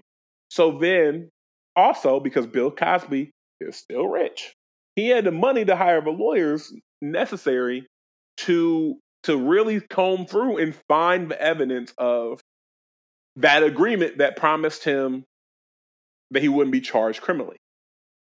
And so that's how we got free. And so two things can be true at the same time. One, technically, someone in Bill Cosby's situation should be free because it's like reneging on a plea deal, right? Like I agree to give you this lighter sentence in exchange for your testimony. You testify, and then I say, actually, I'm gonna charge you the full price. Have fun in jail. Technically and legally, that's fucked up, and all the lawyers on the timeline will agree with you. That's fucked up. That's not how the justice system is supposed to work. So, in that technicality, yes, Bill Cosby should be free. The other and more important, if you ask me, side of things is that nigga admitted to drugging and raping women on the stand. And yet the initial agreement was for him to avoid jail time in order for him to admit it. That's also really nasty and disgusting. So in trying to conflate the two, I want the majority of niggas who get jammed up because of some bullshit ass legal bullshit to be free. That does not apply for people who admit raping women. So where you niggas got it fucked up at is this. Bill Cosby is not innocent. And that nigga getting out of jail was literally a miscarriage of straight up justice. So first things first, I want to acknowledge all the survivors of sexual assault because things like that, I know personally I was extremely triggered. I was angry. I was so fucking mad because you know what? My abuser is still walking around the streets of Columbus very free. Very free. Very, very free. And you went to the police. I went to the police and I was told that there was pretty much nothing that could be done for me. I filed charges. I did what, maybe not in a timely fashion, but I told my story. And that man and some of his friends, quote unquote, what's funny is that there's somebody who, fuck it, we balled. It's my podcast, our podcast. There's a mutual friend of ours, and I'm not going to say his name on or off wax because, to be honest, my nigga, fuck you. And I hope you hear this, and I hope that you hit me up, and I pray to God that you understand bro, as a matter of fact, you don't have to hit me up. Just let this message be enough. Do not sit in my face and talk about how you support me and you understand and, you know, you're going to ride with Allie until the wheels fall off. And then I see you posting up on Instagram with the same nigga that you just told me was a foul motherfucker and you know of other women with very similar stories to mine.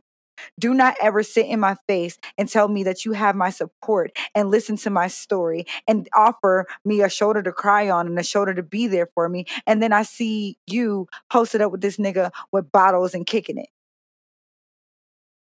Do not ever. I never asked my niggas to pick a side because I knew that the moment, let me grab my charger, ladies and gentlemen.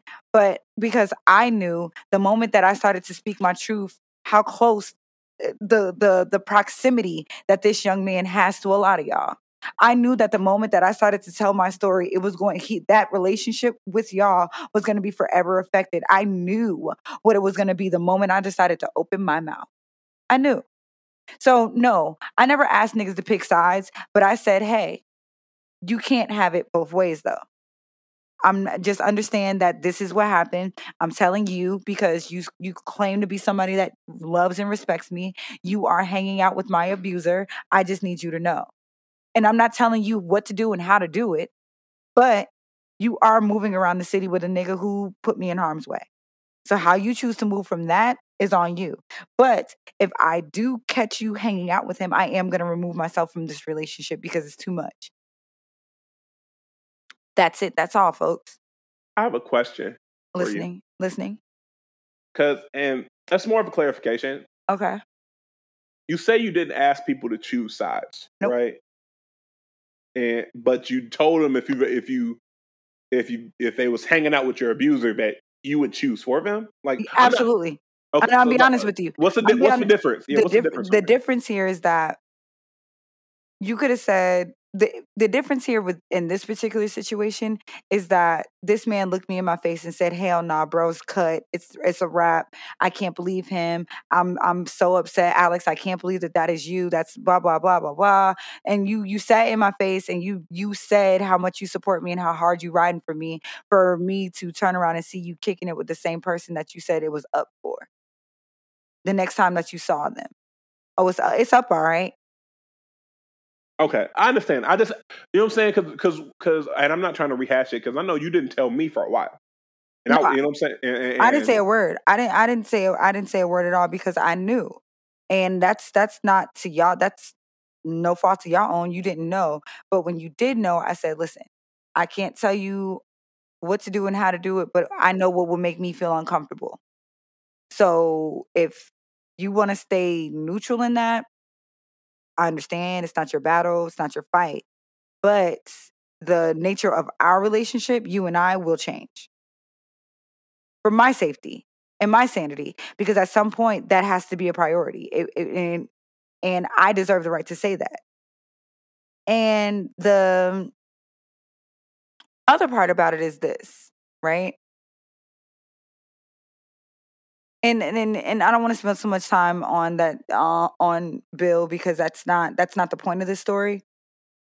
But Phylicia Rashad, given the fact that the role that she played in this, and for us as Black girls, and knowing who she is, and knowing, like the pedestal and the respect that we show to her, and for her to come out and make it seem like Bill was innocent and that justice has somehow prevailed, as if she can't read, as if she doesn't understand the legal system the same way, or not being able to understand the legal system in the exact same way we're seeing it in real time. That's what you came out your face to say?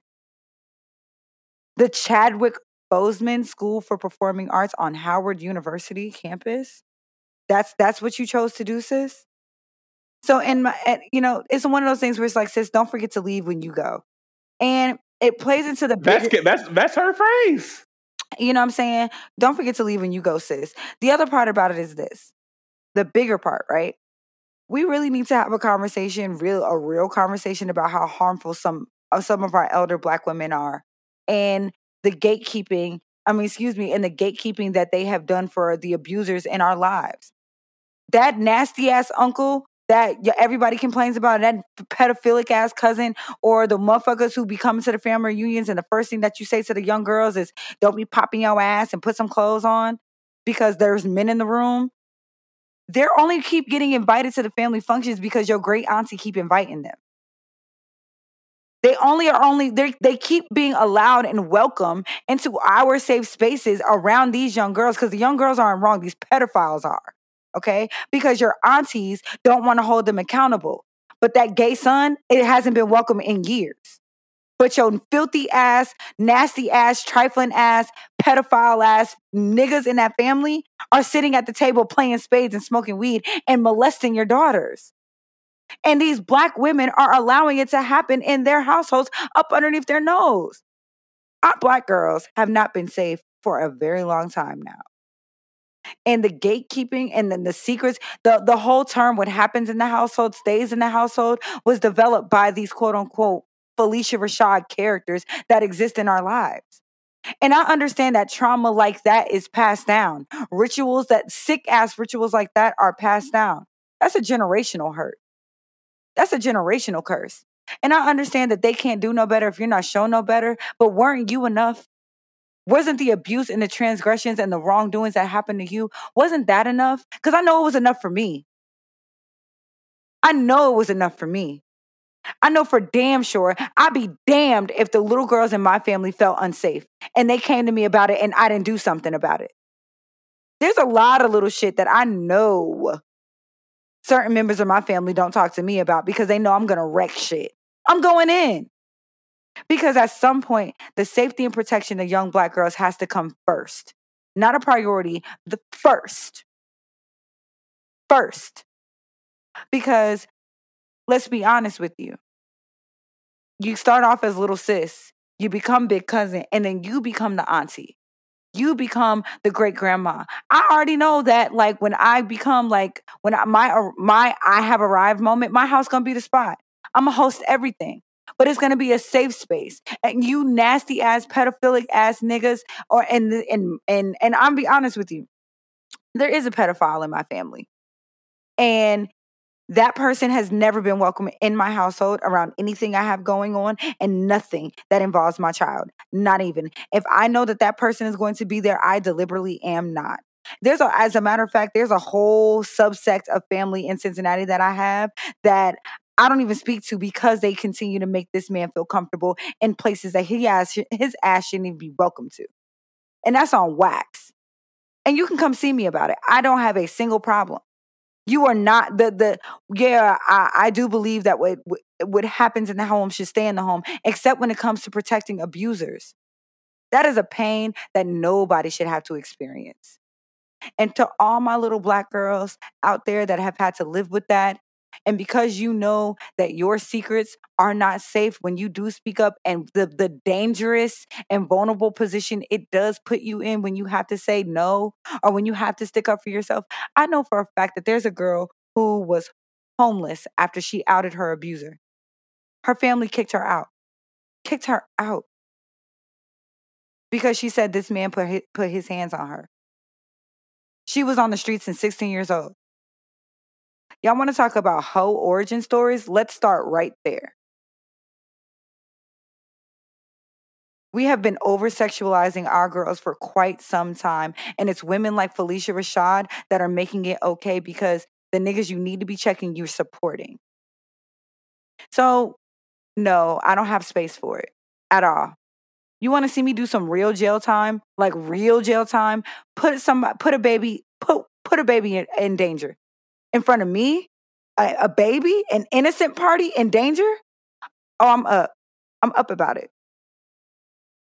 We need to have a serious conversation with our elders about that. And the crazy thing about it is, women like Felicia Rashad are not going to unlearn a fucking thing. What you do is that you teach these young girls that you fight for yourself. And no matter what, right, wrong, or indifferent, I'm going to ride for you. You're not going to be wrong defending yourself against somebody who should have never had access to you to begin with. Period. Period. I'm tired of generational curses not being broken by the people who are charged with protecting whew, this weighs heavy. This one, I'm not gonna lie. This one's heavy on me. This one's heavy because I know what it feels like. Not in this particular, on this particular topic, but I know what it feels like to see generational curses being broken by your labor. I know what it feels like to break a oh God. Ooh. I'm trying. I said I wasn't gonna cry when I talked about this one. I said I wasn't gonna cry. But I know what it feels like to have to break a generational curse that nobody wants to acknowledge was there to begin with. And you have to be the one to dig up the dirt. And not even the dirt, because it wasn't really buried. It was rotting. It was that old stinking ass thing that nobody wants. It's a trash bag full of shit. Full of absolute shit that nobody wants to be strong enough to just lift up and remove. Because lifting up means that there's a probability that whatever's in this bag gonna fall the fuck out and you're gonna have to deal with it any goddamn way. Because now it's in the middle of the floor. It's not packed up in that bag. It's no longer swept underneath the rug. All that dust that's up underneath the rug, it has created a little mountain. You can't ignore it anymore. Heal that shit. But in the meantime, make sure that when we taking out the fucking trash, when we cleaning out the closet, when we removing them skeletons, you set a standard and a habit that makes sure this shit don't happen no more. It stops with us. And I am a part of the generation of Black women who are breaking these curses and creating safe spaces for our Black girls and boys. Because our boys are getting touched up too. And it's not okay. I'm here to tell you it's not okay. And we are part of the generation that are going to therapy because we need to talk about some of these curses because I refuse to deal with this shit in an unhealthy way. It's disappointing that I feel the way that I feel about Phylicia Rashad because she is coveted and respected for her work and her art and the things and places and the people she supported and the talent that she has helped cultivate and develop. She has been a huge gatekeeper for the Black community, but she's also not a safe space. And I'm questioning how many things she's turned a blind eye to. I'm questioning how many things Phylicia Rashad has seen Bill Cosby do and how inappropriate he was probably with some of the women on the set of that show that she just conveniently overlooked. The same way that I side-eye the fuck out of Lena Waithe for the exact same shit. I don't give a fuck about your art and your accomplishments when you're not keeping it player or safe for the generations of little Black girls and boys behind you. What kind of gatekeeping is that? What exactly are you protecting? I'm not going. No, absolutely not. If we're not going to keep it safe, if we're not going to maintain healthy ways for Black people to progress and feel safe in our families, I don't want none of that shit. Fuck family. If you're not safe, fuck family. That family word is, the F in family stands for fuck you.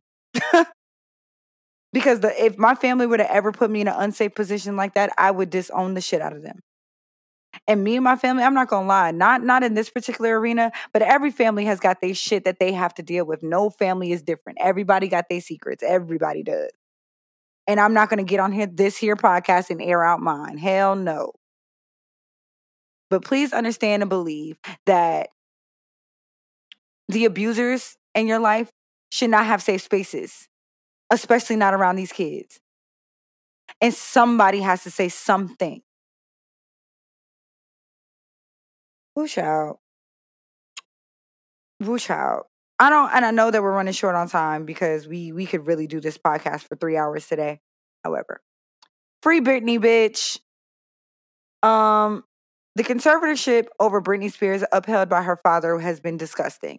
And it has to be, I don't know what California's judge looked at this case and saw that not only is Britney Spears' father the over her conservatorship, he is also over her finances, her medical records. He is the checks and balances here are egregiously out of control. And because I don't know what I'm talking about all the way, I'm going to keep it real cute. But I do know that Britney Spears should be free. And she has our support here on this podcast. You want me to stand outside her mansion and petition judge? If y'all got a motherfucking petition you want me to sign, pass that bitch my way. Britney Spears is our hero. And that is on one of our unproblematic faves. And she's been going up for us for the longest in her own way. Free that woman. She can't even get her IUD taken out without her father's permission. That's disgusting. Yeah. So for those who, this is my first time speaking in like 40 minutes. For those who, shut up, Calvin. For those who aren't a conservatorship is pretty much like unlimited power of attorney, right? And they generally put that in place when they feel like the person in question is not mentally well enough to make their own decision.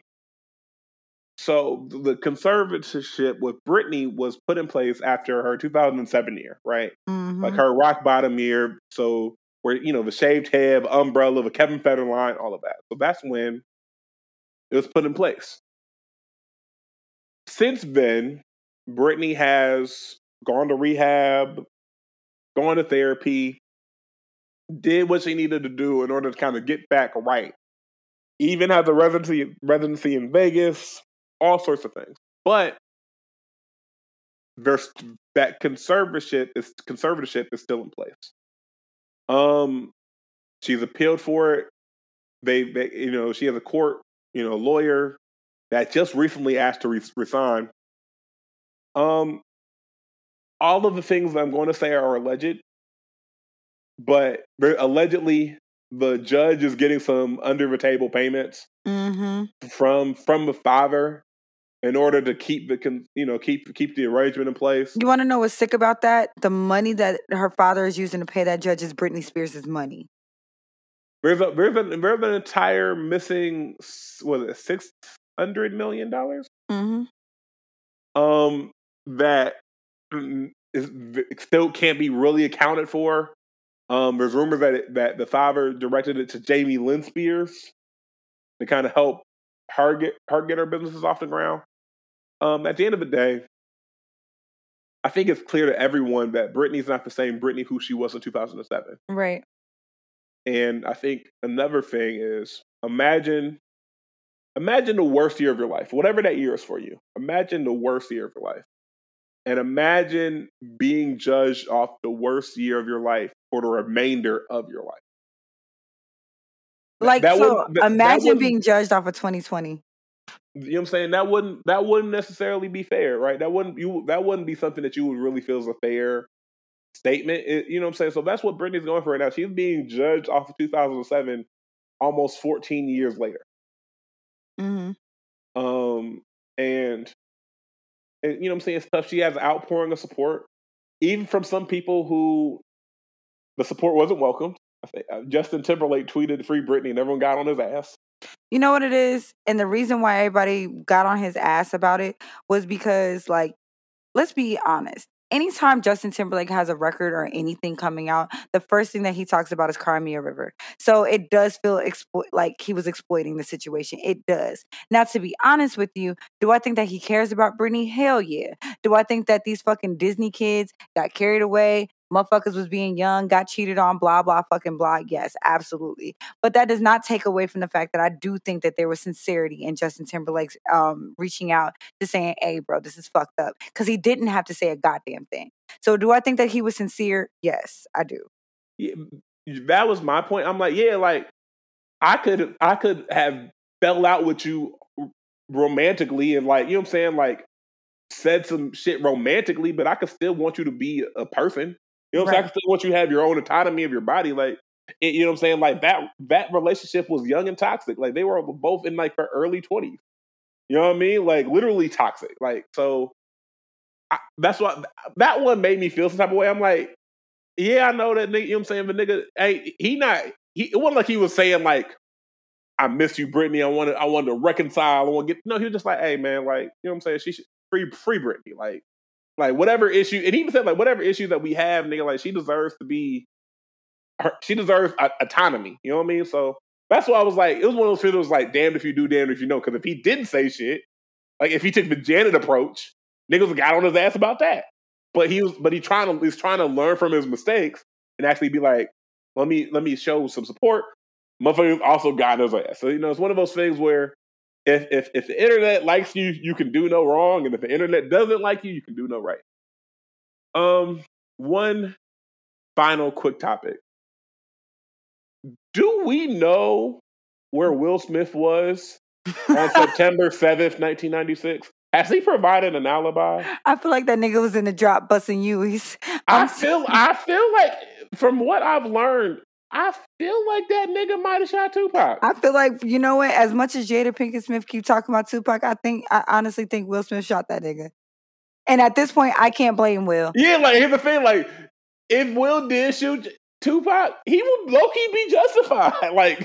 like so for those who don't understand, so even though Jada and Tupac were broken up before Tupac's death, I think she was with Will when Tupac died. Jada has made it clear over the last couple years, especially the last couple months, that she was still in love with Tupac when Tupac died. On his what would have been his 50th birthday, she released a quote unquote never before written poem of Tupac. Now, mind you, Jada, that poem had to be over 25 years old, and you mean to tell me the paper's still white like that, Jada? Stop playing us. That paper's still white as snow and not yellow. Ink ain't run or smudged, not a bit. Okay, Jada. And then I absolutely do feel like she's dragging it. Dragging it like fuck. And then one of Tupac's old artists mentions that Jada asked Tupac not to beat up Will. Also, you combine that with excuse me, Your Honor, relevance. Bitch, why does any of this fucking matter? And honestly, here's the thing, and follow me, because then also you remember the entanglement with August Alsina last year. So she's just being embarrassing. And also, you know, you remember there's a video where Jada tells August that she sees a little bit of Tupac in him. You listen. I'll put it like this: Will Smith has been in public life since the late 80s. The first time he got fat was after the August Alsina entanglement. That hurt him, and I'm not even saying this to be. That hurt him. I'm not gonna lie, because Will Smith, you ain't heard about none of his bitches. None. If their marriage is so open and so on, like if their marriage is quote unquote so open, how come Will at least got control of his hoes? Bro, them hoes ain't said a fucking word. Not a word. Let me tell you something. If I can't say, all right, as somebody who was married, the one thing that, and as somebody who's been in shit, I've had 10 boyfriends over the past 2 years. Clearly, I know something about commitment. But never mind. I'm gonna shut up. I'm gonna shut up. I'm gonna shut up. That's the favorite time for that. Anyway, so the one thing that I will say is this. You want me, we can work out the majority of issues except for babies and public embarrassment. Because I'm not dating a nigga who has a baby with me because I don't date niggas with kids. Also, you publicly embarrassing me is like, that's a deal breaker. That's a deal breaker that God can't even mend, bro. I'm telling you, Jesus himself would have to come down, sit on the edge of my bed and be like, listen, sis, he is really sorry. Like, there is nothing you can come back from that. The fact that Jada was publicly embarrassing, not once but twice, and Will is just like, I'm gonna stick by my wife. Like, bro, he's taking a Jon Snow approach. That's my queen. Like, it's pathetic. Honestly, listen, I wonder how J. Cole feels.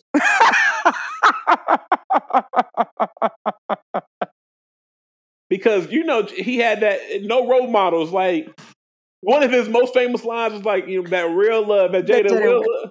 Nigga, that sounds like a threat now. That's you. Nigga, Beloved told me tomorrow she wants that Jada and Will love. I might break up with her. Like, hold on, wait, what are you trying to tell me? She might beat you to a punch, my nigga. Like, what? You want that Jada and Will love? We could just be friends. Like, we could just be friends. Like, I don't need you to embarrass me like this in front of company. Like, and that's the thing. Like, I always say, I always say that. Like, you know what I'm saying? Like, nobody's perfect. And that includes in relationships. No one's perfect. You're going to make mistakes. You're going to, you know what I'm saying, do some shit that pisses off your partner. But as long as whatever you do to piss off your partner is in-house, you can get away with a lot of shit as long as y'all public. Man, let me tell you something. Y'all underestimate privacy so much. Because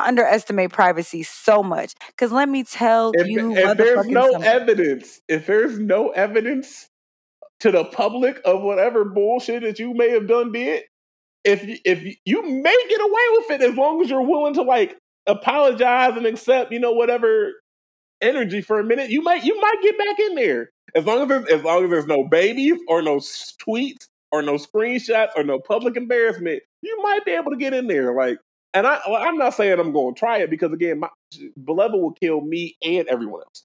But if you know what I'm saying, if you slip up and fuck around, baby, I felt unsafe listening to you say that shit. Listen, I'm trying to make it very clear. Like, this is me speaking for the general public, nigga. I like to live. You hear what I'm saying? I like to live. I enjoy being amongst the living. But if you make a mistake, and I'm not even saying it's cheating, but if you make a mistake, as long as it's not a public embarrassment of a mistake, you'll generally get back right as long as you're contrite in your apology and you're willing to change behavior. You feel what I'm saying? A lot of you niggas fuck up, and niggas is gender neutral is when not only do you make the mistake, nigga, you make it big, it's public, and it's to the point where shorty got to choose her pride over you. Like, don't ever put your partner in a position where they got to choose their pride over being with you. That's not a position that you're going to win. Not Not ever. Not never. You feel me? Yeah. Because at this point, if Will just left Jada, everyone be like, yeah, I understand. If he took back his hyphenated last name, like Rashad took Nunu's chain back in ATL, niggas would be like, I get it, bro. Yeah. And honestly, niggas are looking at Will Smith funny, but he haven't. Like, nigga, fight back. Nigga, have an orgy. Like, get your dick sucked on Instagram Live. Nigga, do something. I just... If Will got his dick sucked on Instagram Live, niggas be like, you wildin', but I get it. I mean, you wildin', but I absolutely... I understand. I understand. She drove you there, bro. It's okay. Yeah, she did that. I get it. I can't sit here and say I disagree with Shorty at all. But that's also the other part. Y'all got to keep it fair. Like let's at least keep the game board free and clear. Calvin, I have a positive note I'm going to end this on.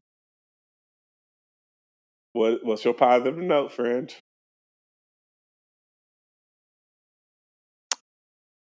Try Jesus.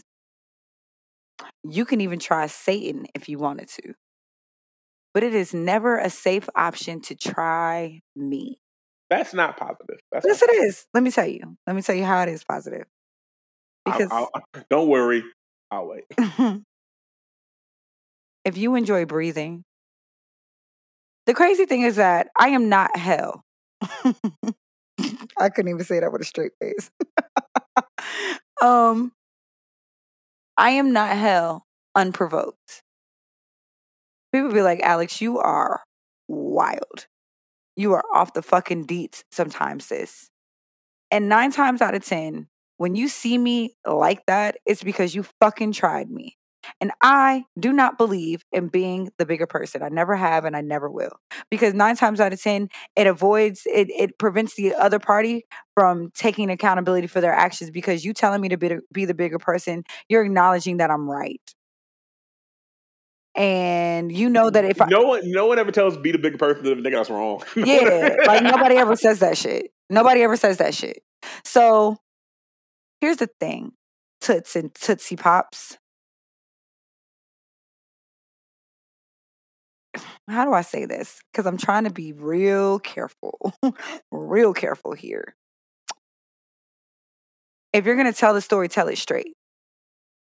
If you're going to speak about me and the existence, non-existence, or collapse of a relationship between you and I, for good, bad, indifferent, or worse, you could, if you were not going to be honest, you did not have to say a goddamn thing at all.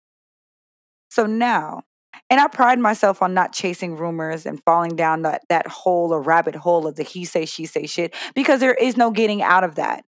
Chasing rumors is a bottomless well. And honestly, I don't have time to get to the bottom of shit. Whoever can think whatever, I'm not clarifying nothing. I don't care that much if we being real. But I would be lying if I said that my feelings don't get a little touched when I hear that there are people who I once cared about that don't know how to just not. And it's okay when relationships dissolve. It's okay when things don't always work out the way they're supposed to. Shit happens. We're adults. We are grown ass motherfuckers. And in life, sometimes you plant seeds with people, and sometimes they take root and sometimes they don't.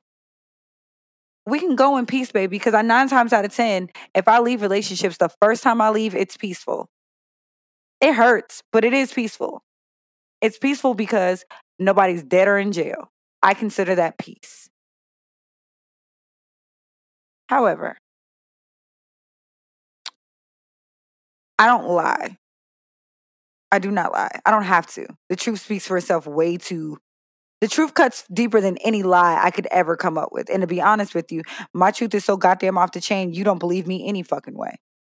What difference does it make? However, before you tell a lie, you can simply just be quiet. You don't have to say a thing. And knowing that for other people, that's not the option that they're choosing is interesting.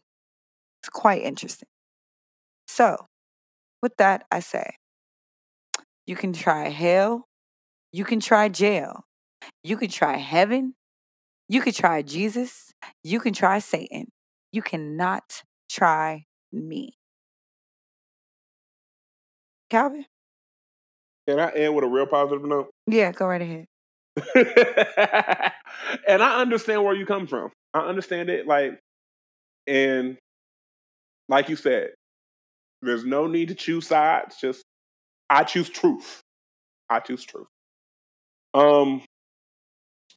Because sometimes people can lie so much that lie becomes their truth, and that's why I don't believe you. You always believe, like, you say my truth, right? Mm-hmm. I don't, and we've argued with it back and forth because I believe there is the truth in your stories. No, and because your story is your truth. Because we're not. Damn it, woman. Go ahead. Because I was not. We ain't got time for that argument tonight. We don't. So, but I understand. Like, there's three sides to every story. I understand that, and I understand when you're not ready to share your side of the story, but the other person's ready to share theirs. And so, because of that, that story becomes a prevailing narrative because there's nothing to replace it with. And I understand how frustrating that can be. I think you know what I'm saying, and you have to kind of have some solace in. You can't have it both ways, right? You can, if you're not ready to share your story, you're not ready to share your story. You also have to understand that, like, it's human nature to fill in gaps. Until you are. But you also have to have that confidence that when you are ready to share your story to the people that you can't give a fuck about sharing it, that they'll hold that space hold that space and give you that same space and that grace that they gave the other side of the story. And I say all that to say that when it comes to this game we call life, run your race. Don't get caught up, and the call is coming from inside the house. Don't get caught up into what everyone else around you is running. Niggas make it look real good on social media on the race that they're running. Niggas, you know what I'm saying? Niggas make it, so don't get caught up on that. Run your race. You know what you need to do to run your race. Run it. You know what you need to do to live your life. Live it. You know what you need to do to be happy on your time. Do it. If you run your race and you do what you need to do, you have to trust that everything that you can't control will eventually work out for you. I agree. I saw this on Twitter, and it says, when you focus on you, so does God. So stay in your lane. Absolutely. It's your girl, Allie Nicole. It's your boy, C. Diddy. We are out of here. Peace. Yo, I'm about to take a chance, yo. Blindfolded with the free throw. Lil' mama playing good defense. 2 seconds on the clock, I'm gon' score. About to shoot my shot. Yo, about to shoot my shot.